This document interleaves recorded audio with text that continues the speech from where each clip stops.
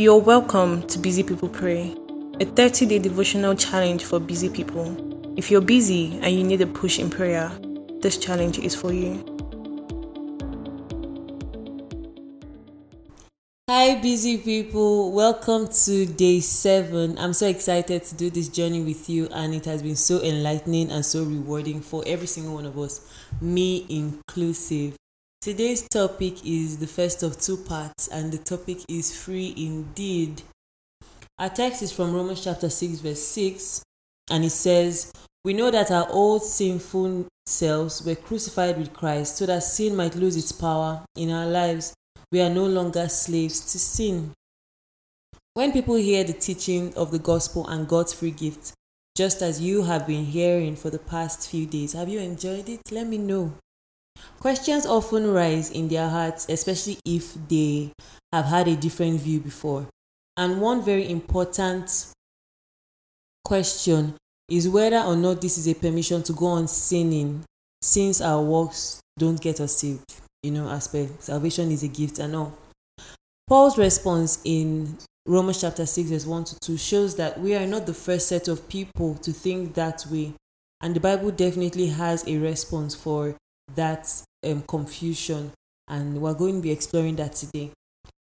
Paul himself said in the 12th and 13th verse of the previous chapter, that's chapter 5 in the book of Romans, and he says, "Wherefore, as by one man sin entered into the world, and death by sin, and so death passed upon all men, for that all have sinned. For until the law, sin was in the world, but sin was not imputed when there was no law," or when there is no law. So things to note from this verse: sin entered, sin was in the world, and sin was not imputed.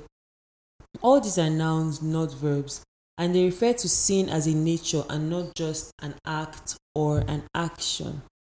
The nature we all came to earth with, born in sin, born into sin, the same sinful nature and all. Paul went on to write, "What shall we say then? Shall we continue to sin that grace may abound?" And he says, "God forbid, how shall we that are dead to sin live any longer daring?" Romans chapter 6 verse 1 to 2. Implying that the nature we were born in is now dead, non-existent, or gone since we believe in Jesus Christ. When Paul asked this question, his intent was not to dismiss the message of grace. Oh, definitely not. That wasn't his intent at all.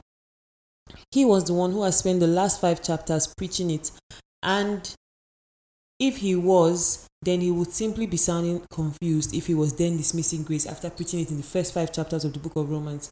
In verse 20, Paul said, "But where sin abounded, grace did abound even much more." Grace abounded much more when sin abounded. This was a fact stated by Paul. So when he comes back to say, "Shall we continue in sin that grace may abound?" he wasn't about to contradict himself.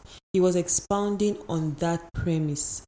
Paul went on to say, "God forbid, how can someone who is dead to sin live any longer in it?" This is what Paul tried to establish. He continues in the next couple of verses to explain to them why they can't continue in sin because they were dead to sin. Here are a couple of reasons he gave. In verse 3, he said that they were baptized into death with Jesus. In verse 4, he said that you were buried with him. And in verse 6, he said the old man is crucified with him. In verse 7, he said he that is dead to sin is free from sin.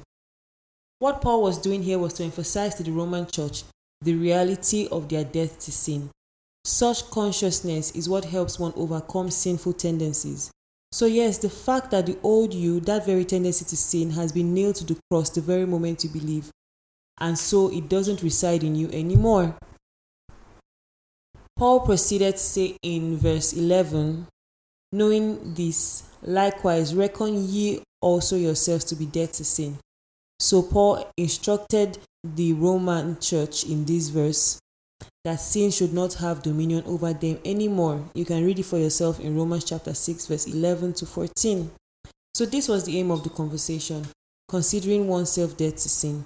Sin does not have dominion over you, and now you can bear fruits of righteousness because the Holy Spirit lives inside of you, according to the nature which is in you, which is the Spirit of God. And so when the Bible calls you free indeed, it means that you can be all God has called you to be. Somebody said it this way. He said, you can be the best version of the best version of yourself. And it is absolutely true. All right, guys. That was today's devotional. Read it again and again. And don't forget to do every other challenge given to you for today. Have a wonderful day. Thank you for listening. We are live every day in April on Anchor, Spotify, Apple Podcasts, Google Podcasts. Please follow us on Instagram and Facebook at Busy People Pray. You can also join us in prayer support group and get an edifying playlist by exploring the links in our bio. Thank you.